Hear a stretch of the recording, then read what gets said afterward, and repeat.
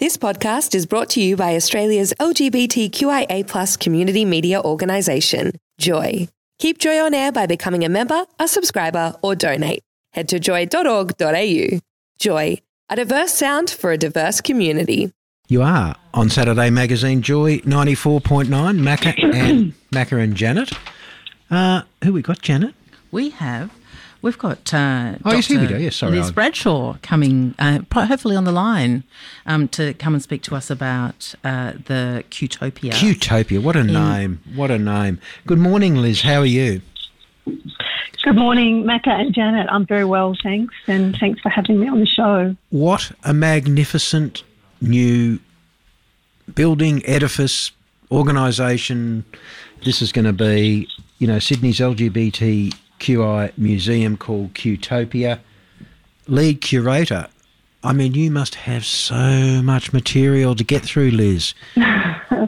Well, absolutely. You know, the more we prepare, the more we find, and that's incredibly exciting. So I think we've been very ambitious in what we want to show in this opening, which happens in 13 days. Yes. But it's very much a long-term vision to continually add and develop, because you know, it's a counter to the way we've been made invisible in the past, and I think this is really our time. It's an amazing time to bring all of those stories to light.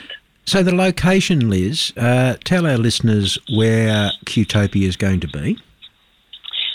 In the heart of Taylor Square. It's we're occupying and kind of claiming the former Darlinghurst police station. Yes.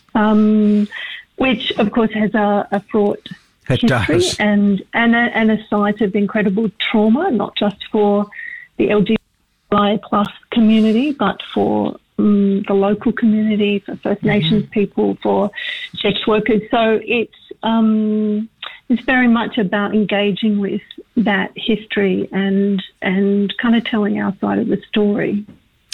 Can I ask briefly, Liz, so, you know, this is a huge initiative. You know, we're talking about a lot of material, but, you know, a significant amount of money here. How's this started off? How's it been funded?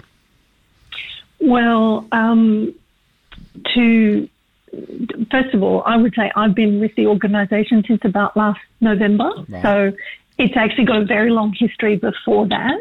And it's being funded by all levels of government. So we're working with City of Sydney and with the New South Wales State Government and with federal government and with philanthropic donations. So obviously something like this takes huge resources to produce. And certainly if you want to be ongoing, I think we're very good in our communities at making festivals and doing amazing things over a short period that we all go to, and then we kind of collapse afterwards. But to be something that is ongoing, we're trying to work with as many people as possible. Yeah, it's so important to create those lasting community. You know, I talk about community infrastructure. You know, community places and spaces for us to be able to express ourselves and learn about ourselves. Now, I can see here that there's 5 major themes in the opening exhibitions: HIV, human rights, sexuality and identity, media representation, and First Nations stories. Can you tell us a bit about what you think? You know, if I rock up there on the 23rd, what am I going to see?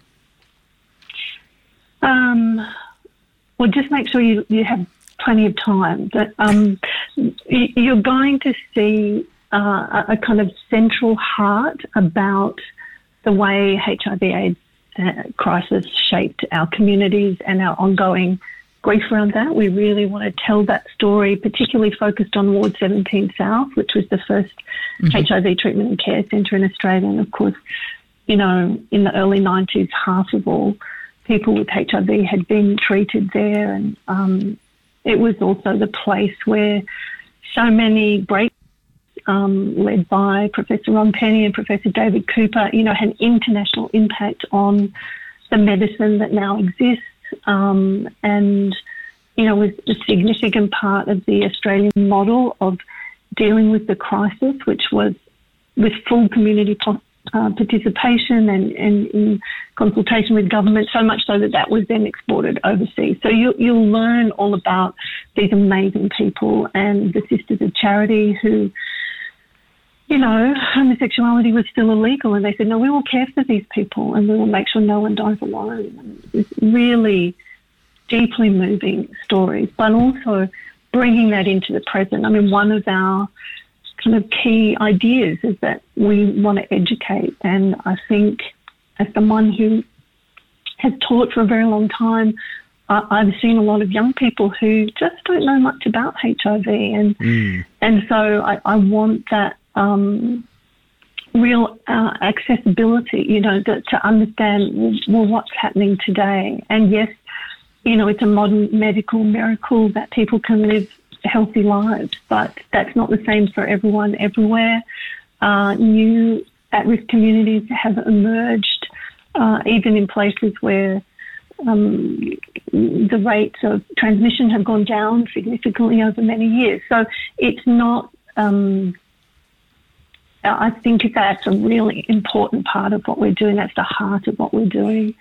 I think, dealing with the history of legal, political, social change, so that pivotal point of decriminalisation, acknowledging what went before, all of the people who were extraordinarily courageous before then, and all of the people who worked so hard to create that change, and that change, coinciding with really, it's only a few years later that HIV/AIDS emerges, and looking at just all of those stepping stones from then until now. We're seeing a lot of the language that was used to vilify us now used against trans people. We're looking at the banning of story time, and all of these things I'm particularly want people to be really aware of.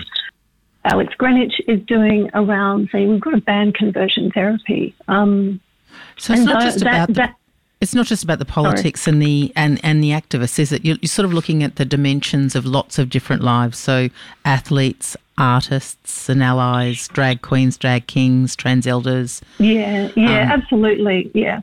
So that's where the kind of thread of sexuality and identity and celebration comes in. So, while we're dealing with very serious matters and things that have caused us enormous grief as a community, we are resilient, we are joyful. It's a celebration of that love and creativity. And so artist activists are, of course, central to those expressions. And we've tried to include that. So, the threads, these kind of thematics go through different exhibitions. So you'll see things in one exhibition and then there's another aspect of it in another to kind of create this pathway through the whole building.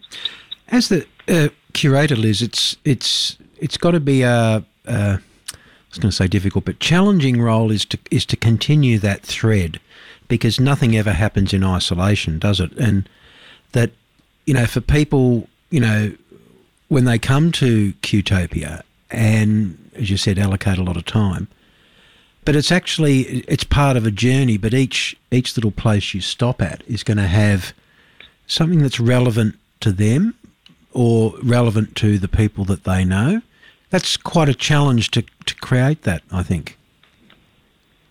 I think the short answer there is yes. I mean, what I would say is I'm just working with amazing people from across the communities, and we've worked together to, it's not broken up into, well, this is the lesbian stories and this is the gay stories and all of that kind of thing. It's very much an integrated approach to not prioritising one voice over another, having those, having the story from different points of view at the same time. So, yeah, I can only say that I've done my best to put a lot of thought into how the stories unfold, how you move through the space and how they build on each other, and how you move from something that may be very emotional to something that's more celebratory, and how you move from the past into the present and imagine the future. Can't wait. I'm actually up in Sydney. I know a lot of queer folk here in Melbourne will be travelling up to Sydney for Mardi Gras, and certainly I'll be up there in a couple of weeks. So I absolutely can't wait to have a look at Qtopia. It's going to be very exciting. So thank you very much. Yeah, congratulations, Liz. And Qtopia is a museum of us, for us. So thank you. Thank you. No, thank you. Thank you so much. Please get in touch when you come and visit. I'd love to show you around. That would be fantastic. Thank you. You are on Saturday Magazine, Joy 94.9. Macca and Janet, stay with us. We'll close the show in just a moment, and then there'll be some news. Thanks for listening to another Joy podcast, brought to you by Australia's LGBTQIA+ community media organisation, Joy. Help us keep Joy on air. Head to joy.org.au. Joy, a diverse sound for a diverse community.